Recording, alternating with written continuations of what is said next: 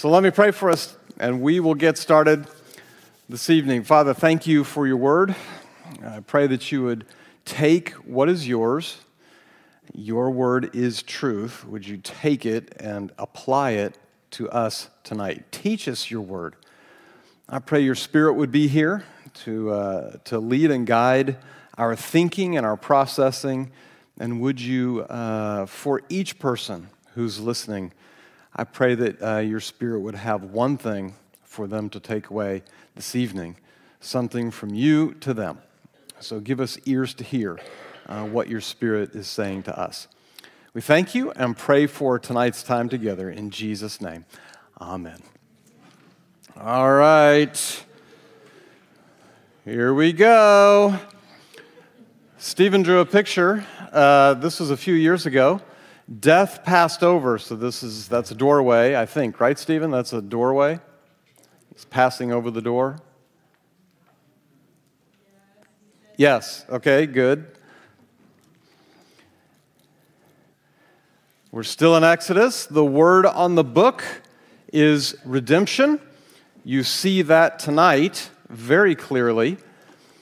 Our big idea for tonight, remember, if you're our guest, welcome.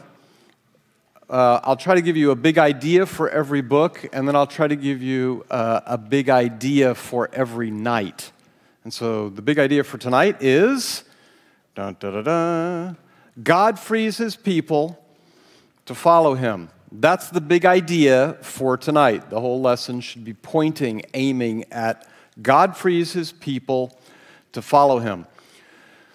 I want you to, for some of you, it'll be a long time you'll have to remember if you came to Christ as a child, for example. But remember that time when you would say you crossed from death to life. Remember that time? Let's think about it for a second. If you can remember that year, if you can remember those months surrounding that, do you remember the excitement you had? You were rejoicing in the freedom that you had been given by God. And you probably told everyone you could find because you were so excited about this newfound freedom that you had. So tonight, we're going to see this in the text. God frees his people to follow him. I remember for me, this was the spring of 1986. And let's see, how old was I? 86. I would have turned 25 in September, and so I was 24. Never remember anything you can derive. See, so in 1986, I don't have to remember how old I was, I just have to remember how to get there. So in 1986, I would have been 24 in the spring, newly come to faith in Christ, and I remember such a hunger for God's Word, and I remember such a desire to be like Him, that He was my master and that I was the apprentice in that sense. I wanted to read everything I could. I wanted to know everything. I wanted to be like him back from 1986. So I know in my own heart, as you do too, that God frees his people to follow him. He doesn't just free us to say, see you later. He has, as others have said, a wonderful plan for your life. And he does. He wants us to follow him. So God frees his people to follow him. Let's do a little bit of review. God's people are growing desperate. In the first 4 chapters, they're enslaved by a very powerful Pharaoh. And last time we looked at the different pharaohs in and around the Exodus story. They're unable to rescue themselves from his power or from his persecution. They're without hope apart from God acting.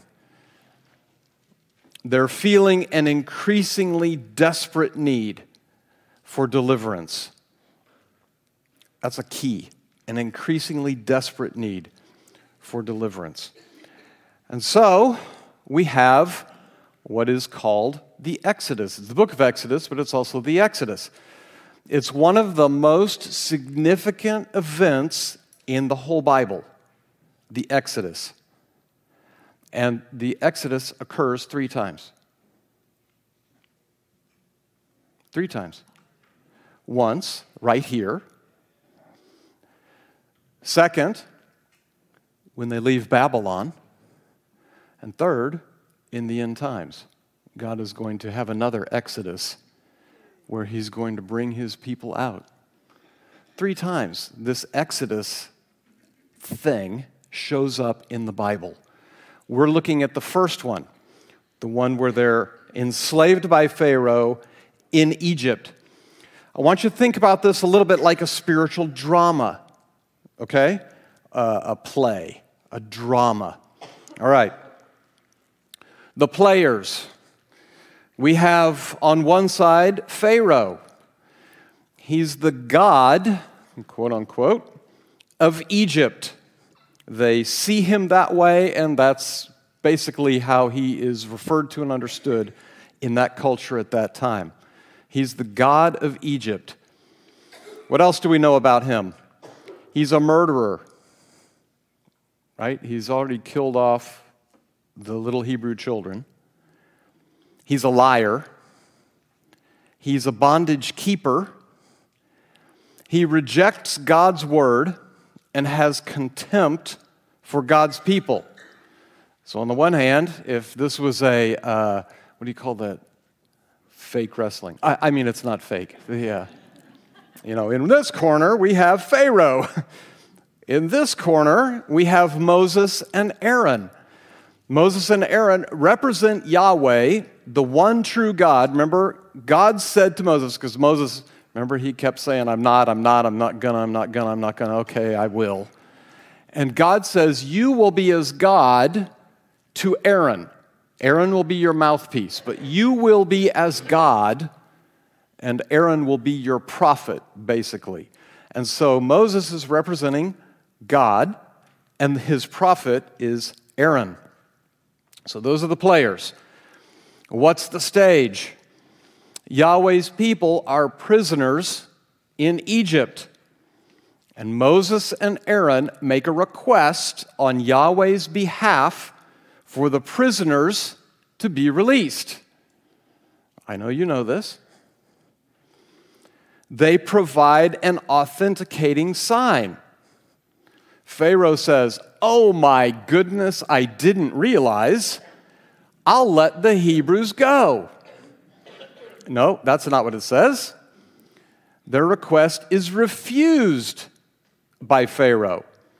Thus, Yahweh declares war on Egypt with the weapons of supernatural plagues called signs.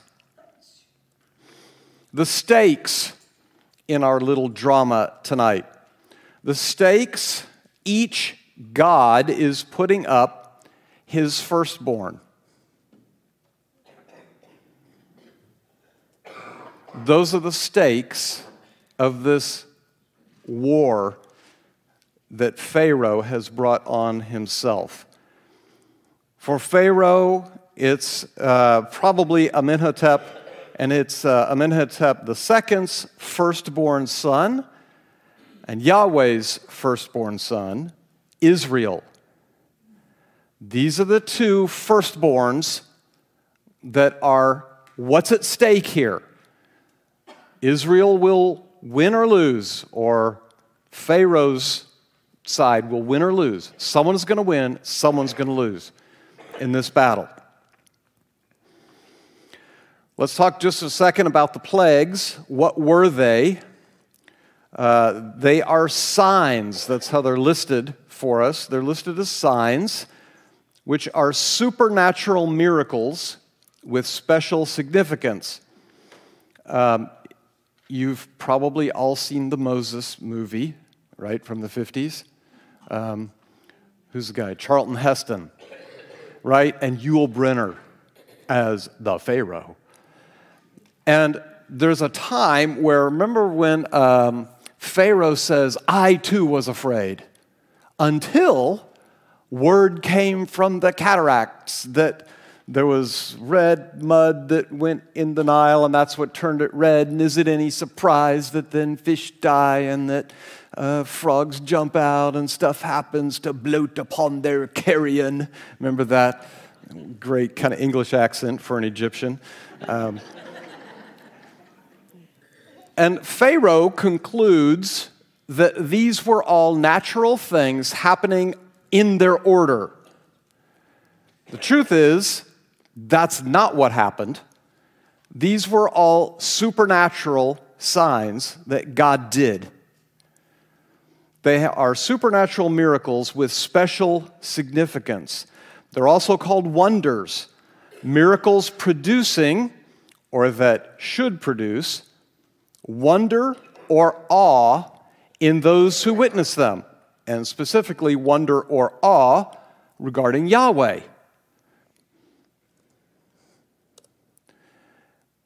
And these kinds of signs and wonders are always given by God to authenticate a messenger and or a message. A messenger and or a message. 3 big times signs and wonders show up. One is here in Exodus. One is at the time of Elijah and Elisha. And one is at the time of Jesus and the apostles. That's it. Why would God use signs and wonders here? Because he's authenticating Moses and Aaron as his messenger and their message, let my people go. Elijah and Elisha. Why would God use signs and wonders in Elijah and Elisha's time? Because they're headed for the cliff. And he's saying, you'd better turn around and go the other way or it's going to be bad news for you. You'd better listen to Elijah and Elisha, and I'm going to give them supernatural signs to do to get your attention. Then there's another big long break. And then Jesus and the apostles show up and more are done. Why? Jesus is saying, I am the Son of God. And God says, listen to him. He's authenticating his messenger and his message. 3 big times in the scriptures where signs and wonders show up. They don't show up other than that. These 3 times. If you'd like a little more info, if you'd like to know, I'll just read it to you. It's so much fun. Hebrews 2:14. Hebrews 2:14. You say, how... I have 2:14. Is that right? I think it's 2:4. It's 2:4. That's a typo. It should be 2:4. Hebrews chapter 2, verse 4. And God confirmed the message by giving signs and wonders and various miracles and gifts of the Holy Spirit whenever he chose. So if he has a messenger or a message to authenticate in the scriptures, then there are signs and wonders that temporarily accompany that. With the scriptures being completed, our messenger and the message has been authenticated and done. 3 distinct periods in Scripture. This is the first time these kinds of signs show up. Let's take a look at the plagues just a second. Why did God use them? Chapter 7, verse 5, to reveal himself, his incomparable person, presence, and power. He used them to reveal himself. Remember, they were to inspire awe and wonder. To deliver his people, right? That's what he wants. He wants his people to go free. And to receive from these ones who will be free, the joyful surrender of their wills to his. In other words, their voluntary allegiance, obedience, and worship. That's what he wants to receive from his people. He wants, basically, in shorthand, this is also a New Testament concept, he wants them to be his bond servants. Now, a bond servant in the New Testament, I'm not sure if it's exactly the same here at this particular time, but in the New Testament, a bond servant is, so let's say I was going to be a bond servant. I would go to the door jamb of the house, and I would place my ear on the door jamb, okay, on this part. Okay, I'm going to get my ears pierced. That's what's going to happen here. And then the master, to whom I wanted to be a bondservant, would take something sharp, maybe a nail or an awl, and jam it through my ear into the door frame, and that would signify that I was now his bondservant. So it was kind of a serious deal. But this is what God wants to receive from his people. He wants to receive, don't miss this, he wants to receive the joyful surrender of their wills to his. In other words, their voluntary allegiance, obedience, and worship as his bondservants. That's what he wants. That's why he's using these signs and wonders to free them so that he could bring out his people. All right, back to the drama. So, the battle begins. These are very familiar to you. Again, if you've watched Charlton Heston battle Yul Brynner, you've seen all these. It's interesting in here, there's going to be three rounds of signs and wonders. And in the second two rounds, Goshen, which is where Israel was living, seems to have been protected from the bad signs and wonders. Now, it's possible that they were caught up in the first round in Goshen.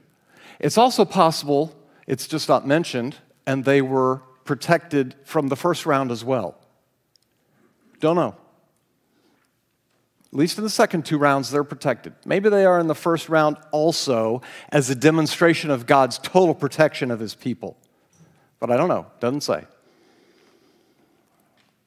So Yahweh begins persuasion, round one, where he says to Pharaoh, I am Yahweh. So he sends the plague of water and turns it to blood, which he told Pharaoh ahead of time with a warning was coming. Now, the Nile River was the life-giving force of Egypt. Maybe it was a god, maybe it wasn't, but it was at least the life-giving force of Egypt. If you're attacking the major artery of a being, you're going after the so-called jugular. Yahweh begins his persuasion by going after the jugular and saying, I'm going to turn your life stream, your life force, into blood. There's then the plague of frogs. God also gives a warning about the frogs coming. There was actually a goddess, I'm not sure I can pronounce this correctly, but it might be something like Heket. And this goddess was in charge of resurrection and fertility. Because you wondered, well, so what if the frogs jump in the house and in the beds? That's weird. Well, if there's frogs in the bed, not going to be a lot of fertility going on. And so God has really attacked this goddess where she lives, so to speak. Okay? So there's the plague of water turning to blood. There's a plague of frogs. The plague of gnats. Yuck. There's defilement. It was even defiling the priests, their priests. And if a priest is defiled, then they cannot lead or worship. That's a problem. That's a problem for the priest. So the gnats, there's no warning given. So God gives warning, then no warning. What's the result? Pharaoh says, I will not let the Hebrews go. God says, okay. Persuasion. Round 2. I'm going after the land of Egypt. I've told you about myself. I'm able to do these amazing things that should inspire, Pharaoh, your awe and worship. But instead, you're resisting me. So he says, got it? Let me go after the land and let's see how we're doing at the end of this one. So first he sends the plague of flies. Perhaps it's a gadfly. I'm not quite sure what that is, but whatever it is, I'm pretty sure I would not have wanted to be in the middle of it. Israel and Goshen are not affected. They're spared these next 6 plagues. But God sends a plague of flies. Then he sends a plague. It's kind of disputed. You're welcome to write a paper on this if you'd like to. It could be anthrax. Don't know, but it's really not good for the cows. And the cow goddess Hathor would have been, if you will, neutralized in this particular plague. And Apis, the sacred bull, would have also been neutralized.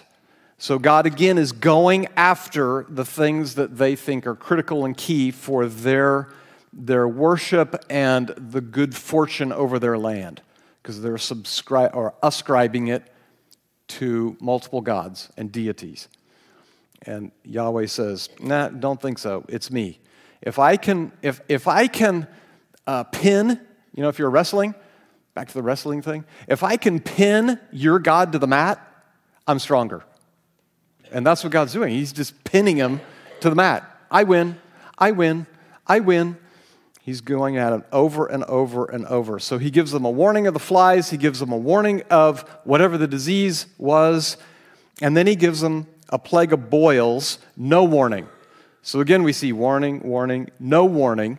And in this, he seems to be attacking the gods of health and healing. The gods of health and healing are powerless to stop what God is doing. He's pinning them to the mat again and again and again. He attacks their gods. Well, Pharaoh again says, after this, the Hebrews aren't going. Sorry. Not going to let your people go. So God says, okay, round 3. I'm going to expand it, and we're going to talk about things that are a part of the world, not just a part of Egypt. And so he gives a plague of hail. He warns them, and he says, I'm going to bring a plague of hail. Now, the Egyptians had seemingly a sky goddess called, perhaps it's probably not pronounced Nut, but it kind of looks like Nut.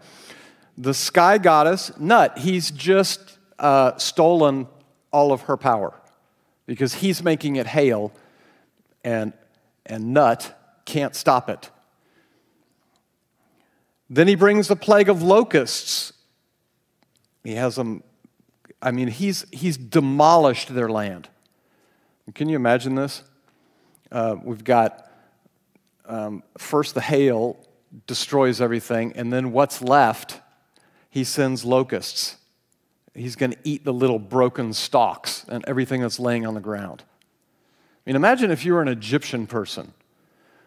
There's hail coming. It's just destroyed everything, except for this one area called Goshen. It's destroyed everything. And now you think, okay, phew, at least that's over. you imagine you hear this giant swarm of locusts comes and eats up everything else in their whole entire land, except for this little area of Goshen. Then he brings a plague of darkness with no warning. In this, he seems to be going after the chief god of Thebes, the sun god Amun-Re. And if he's the sun god, but Yahweh can turn his light out, then Yahweh wins again. And so in every one of these, this competition between your so-called gods and me is on. So now we've been through 9 plagues. They go in 3 cycles, warning, warning, no warning. And at the end of every one, Pharaoh says, nope, they're not leaving. So God finally says, I got one more round. I got one more plague. And it's going to be the plague of the death of the firstborn. And it'll either be my son, Israel, or yours. He gives Pharaoh a warning, again, as an act of grace. Pharaoh, I'm warning you what I'm going to do. I've already done 9 things, and you haven't been able to stop me. Do you not think I can pull off this one too? And so, as another act of grace, God steps in and says, warning, I'm going to do this thing. You've asked for it, and I'm going to give it to you. Pharaoh, by this time, is beginning to weigh out his options. He hasn't submitted himself to God's word and God's will. He's still opposed to this. He's hardened his heart again and again and again and opposed God and what he's doing. And so he offers Moses, over a few chapters here, he offers Moses 4 compromises. Here are the 4 compromises. First, he says, well, why do you have to leave? Just worship here in Egypt. No biggie. Right? But God had already told Moses, no, we're going in the wilderness. So, no deal on the compromise. But Pharaoh is offering the compromise. Just worship here in Egypt. He gets a little more desperate. And so he says, well, just don't go too far away then. If you're going to go, don't go too far away. But he still won't let him go. Okay, Moses, here's what we'll do. Leave your families here, but the men can go worship. And Moses says, nope, not doing it. Leave your families in Egypt. Final one. Leave your flocks and herds here. You all can go, but everything you own needs to stay right here. And Moses says, nope, we have to offer sacrifices, and they're of our animals, and we don't know which ones God's going to pick. So we got to take them. Be mindful of these 4 compromises. We're going to come back to these. But there are 4 compromises that Pharaoh is offering to Moses instead of what he's supposed to be doing. They're really traps. If Pharaoh is trying to set a trap here for Moses. So the final plague is announced in chapter 11. The final plague is executed in chapter 12. For God's people, this meant they were to purchase an unblemished lamb on the 10th day. Then they were to shed its blood on the 14th for their protection. And then they were to eat the food, the meat of the lamb for their provision, food for the journey. So this lamb was the purchase, the protection, and also their provision for the journey. And by chapter 12, the people are delivered, leaving Egypt as free women and men. And did you notice the little thing where it says the Egyptians were so inclined toward the Hebrews that they gave them a whole bunch of gold and silver? You're like, what is that? Lost wages. God was paying them back.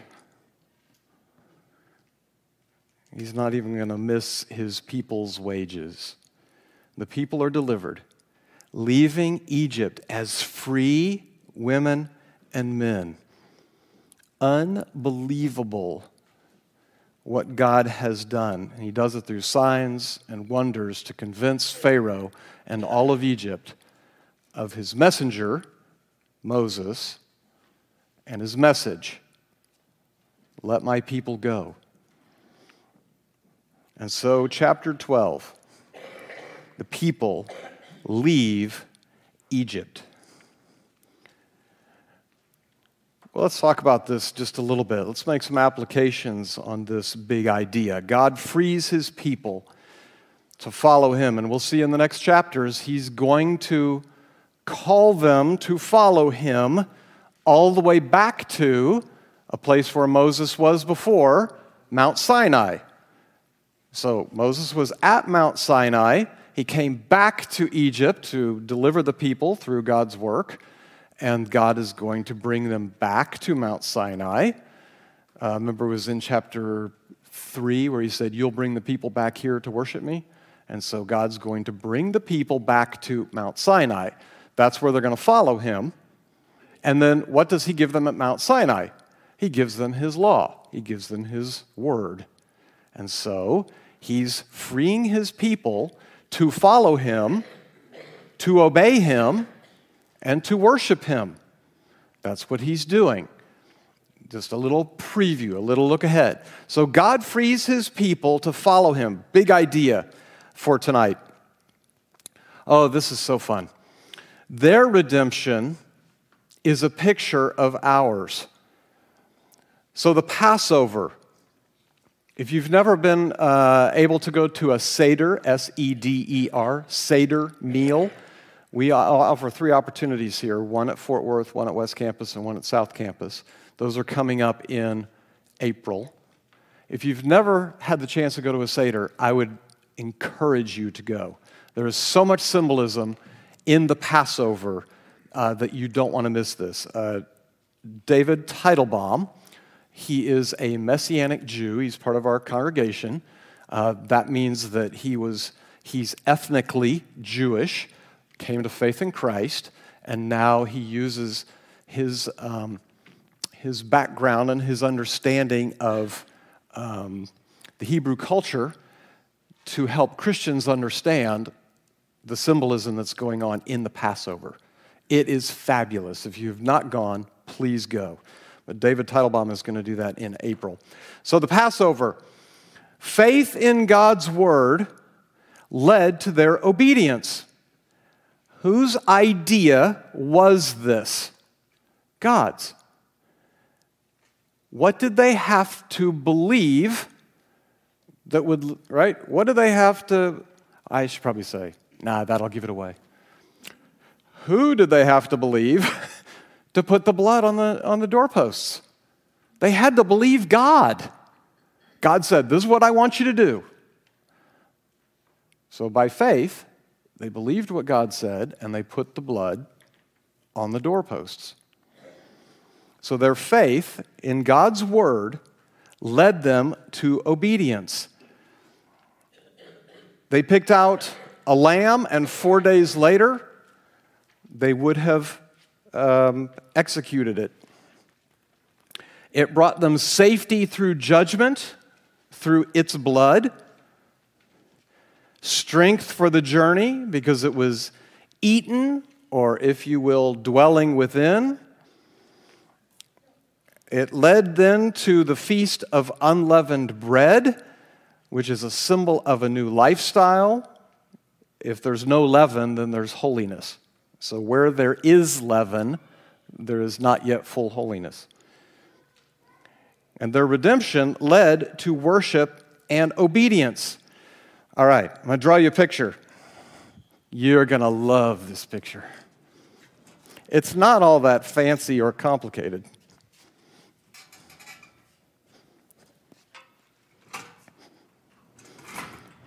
But I'm kind of a visual person. So I like to see things.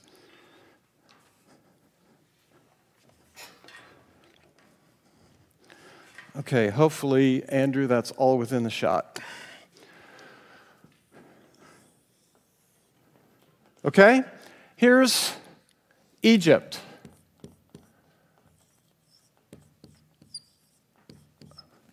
Who's in charge of Egypt?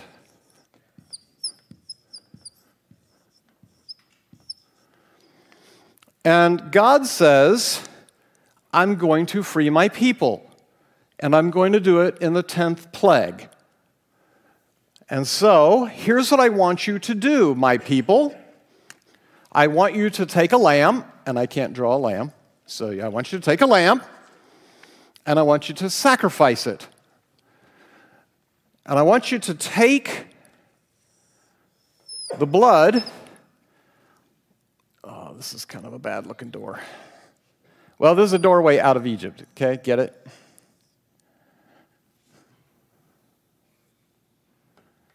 Okay? I want you to take the blood, and there's a lot of discussion on, if this is the doorway. So there's the door.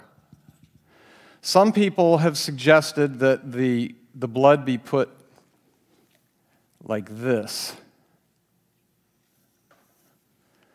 Now, maybe that's true. I don't know. I know for sure when it says to put the blood on the doorposts,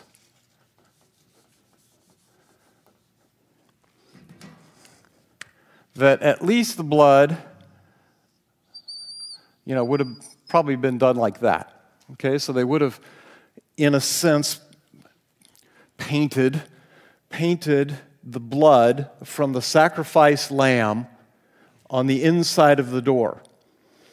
And then what happened is when God looked down and saw the blood of the lamb, this is Stephen's picture, he passed over that house. Right? I know you all know this. You're like, yeah, get to the good part. Oh, gosh. Man, you all. All right. So here's them coming out.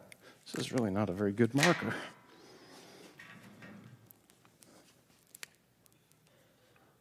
Oh, that's much better. Okay? So they're coming out. What does Egypt equal?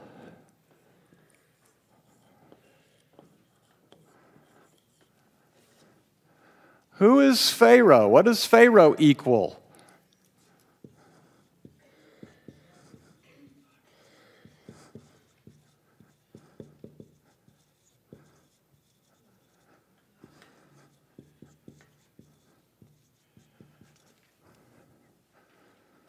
The ruler of the kingdom of the air, Ha-Satan. Who's coming in to get the people? God. And how is he going to do it? Well, remember, this is God's idea here, and it's God's idea with us. And so, in grace, God initiates, here's what I want you to do. You have to obey what I say. And what do I say? I want you to believe me, and I want you to pass under blood. By grace, through faith, under blood. Does that sound somewhat New Testament? If it doesn't, see me after class. How did God deliver his people in these days. By grace, through faith,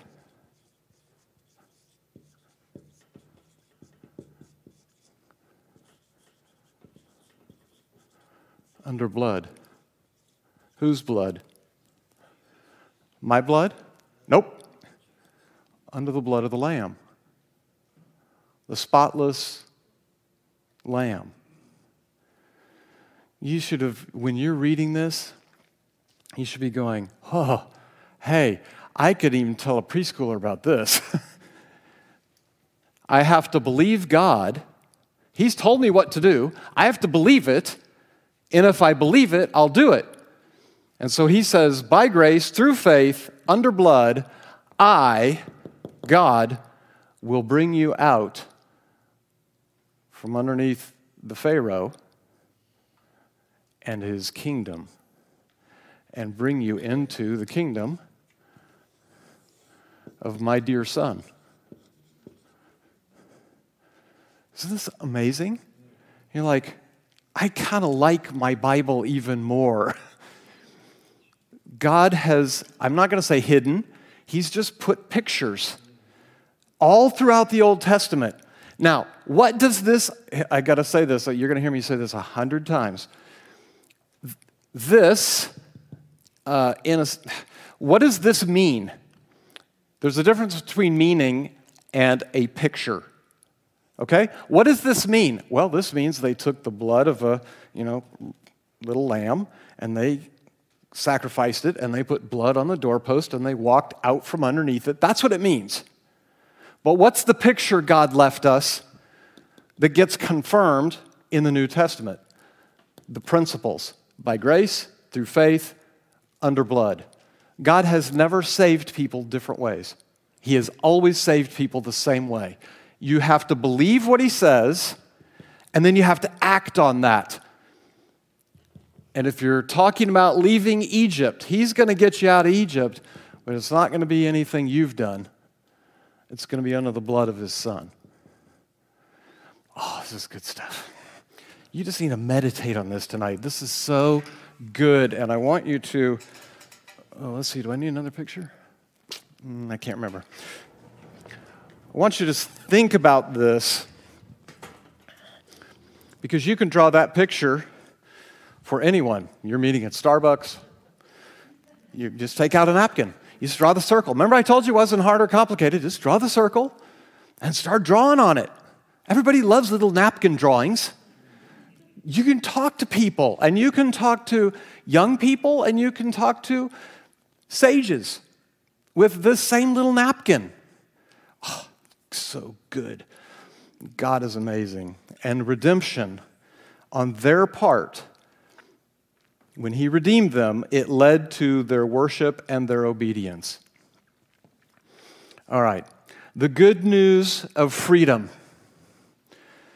For those who come to feel an increasingly desperate spiritual need for deliverance, remember that time in your life. How are you feeling? I don't know the circumstances of what was going on in your life.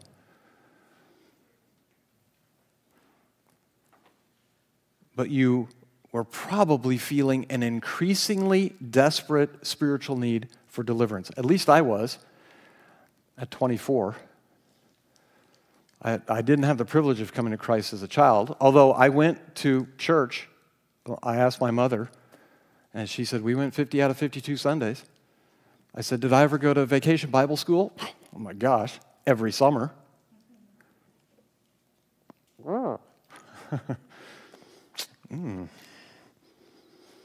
I could live in a garage, couldn't I? But that doesn't make me a car. Selah. For those who come to feel an increasingly desperate spiritual need for deliverance, for those who come to realize they're enslaved by a powerful Pharaoh, they realize they're captives, they're prisoners, they cannot get away. For those who come to realize they're unable to rescue themselves from this Pharaoh's power and his persecution. For those who know they're without hope apart from God acting on their behalf, there is good news of freedom. And it comes through the Lamb of God, the Exodus Lamb, chosen before it was slain, Jesus, chosen before he is slain. The Exodus Lamb was spotless and without blemish. Jesus, spotless and without blemish. Tested 4 days. Jesus is tested 40 days. The Exodus Lamb is slain. Jesus is also slain. The Exodus Lamb is memorialized in the Passover. Jesus is memorialized in the Lord's Supper. The Lamb of God, as John said, who takes away the sin of the world. I love this. I've told this in a communion a long time ago. I was getting ready to go to seminary, so it's 1993, and the church that Laurie and I were attending in Sacramento, the pastor emeritus was from Dallas Seminary. And by that time, he was, he's probably my age now. Well, anyway, he might have been a little older. He was a mature saint. And I went to him, and we would have very brief little conversations. And one time, there was kind of a breezeway, and one time he came up to me, he saw me, and he said, "Mr. Egner, may I ask you a question?" I'm like, uh-oh. Sure.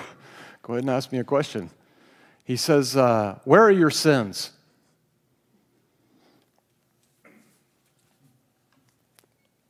"Sir, my sins have been covered by the blood of the Lamb." And I'm going, man, am I cool. I got this one. He's probably so impressed with me, he's going to drive me to Dallas. That's how impressed with me he is. And he looks at me and he says, "I'm so sorry to hear that." He says, "Because then your sins remain on you." He says, "Behold, the Lamb of God who takes away the sin of the world." Your sin is no longer on you. It's not covered by the blood of the Lamb. It's taken from you, never to be brought up and thrown in your face again. Unbelievable. What a Savior. This is our Passover Lamb. Remember, when you follow him, though, there will be opposition. It may come through antagonism or unfair treatment. I've got stories, you've got stories of antagonism. I told you one time about I think I did. Did I tell you about the guy at the rocket factory after lunch? Yeah, I probably did. It was an elderly man at the rocket factory, and I came in after lunch, and he was there, and he saw me walking down the hall, and he knew that I was a Christ follower, and he yelled at me down the hallway after lunch. He said, "Hey, Christian!" And I said, "Yes." And he said, "You need a crutch." And I said, "Yes, I do." And off he went. You will get antagonism if you haven't. If people know you're a Christ follower, you will be sometimes a subject of ridicule. It's okay. It happened to him first. Unfair treatment. That abounds also. But here's what I want to focus on for our next few minutes tonight. God frees his people to follow him. There's going to be opposition, but there are also going to be opportunities to compromise. And they are the same four that were in Pharaoh's arsenal. First, you don't need to leave. Dealing with our separation. If I followed you around for a week or you followed me around for a week, what would I learn? How separate are you? How different are you from your, I'm not saying that our, our neighbors who are outside of Christ are evil or anything else. I'm just saying if we look like them and they look like us, something's wrong. Something's not quite right.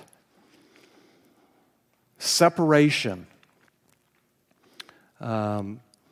It's if you're saying to yourself inside, it's okay to look and act like the world around us.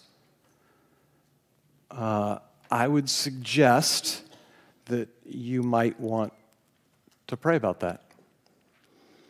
It's not okay to look and act like the world around us. Pharaoh said, just don't go too far. What's the noun of that? It's a fanatic. If I were to guess, I'm going to guess no one in here wants to be known as a fanatic, because that kind of comes with a lot of baggage.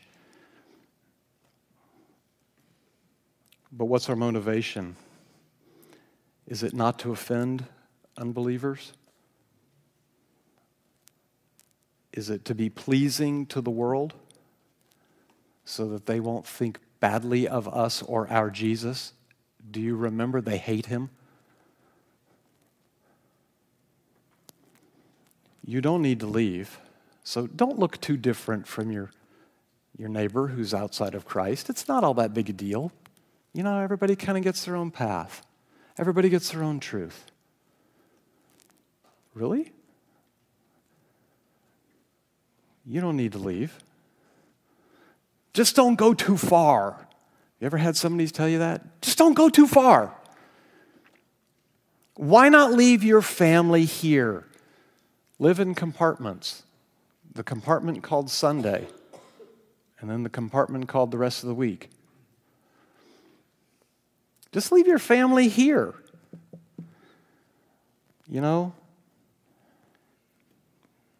Keep your religious stuff to yourself and to your family. They probably want it. We don't. How about this one?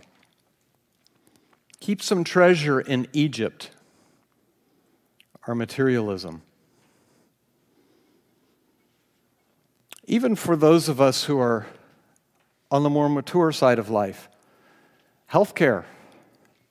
If you say, one of the things that would keep me from going overseas right now to follow God is healthcare.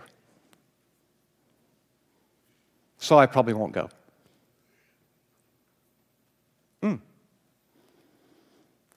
Well, keep some treasure here in Egypt.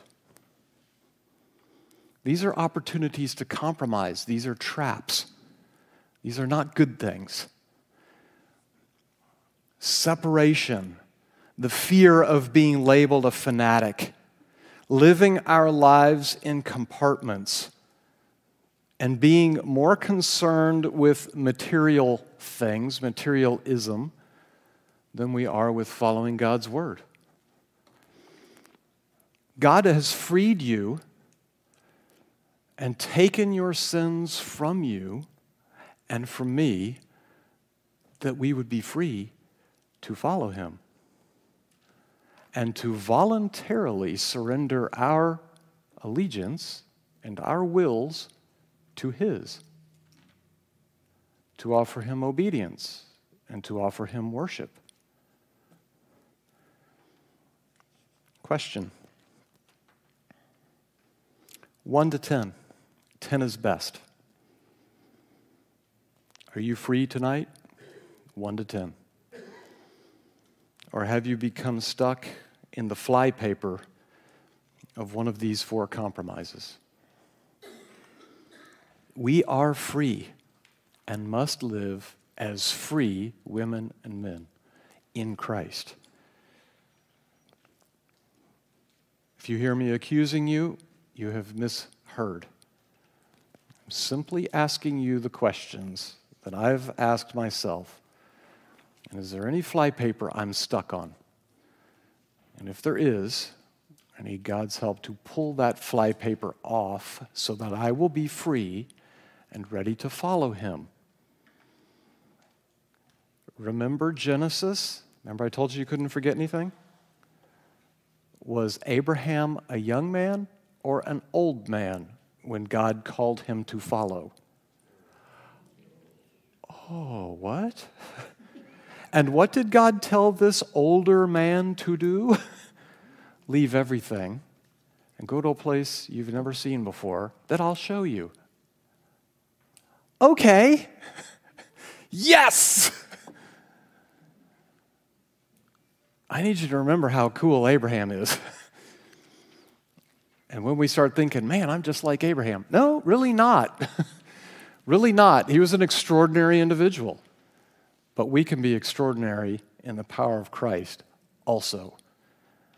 If he calls, if he moves you in a direction and you say, I'm too old,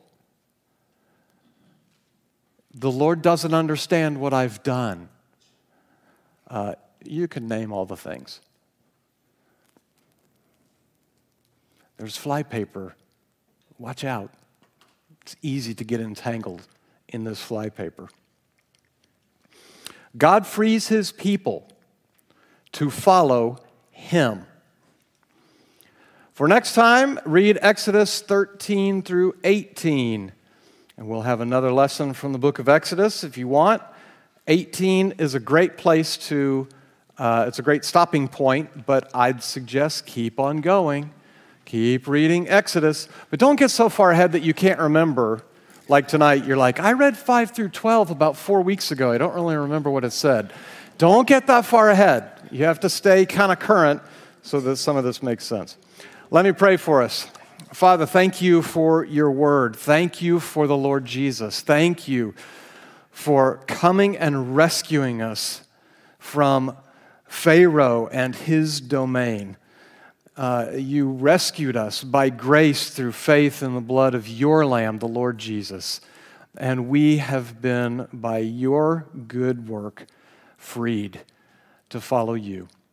Would you continue to draw us with cords of love to follow you more wholly, more fully, more completely, minimizing the compromises each and every day. Help us to do that, please. In Jesus' name, amen.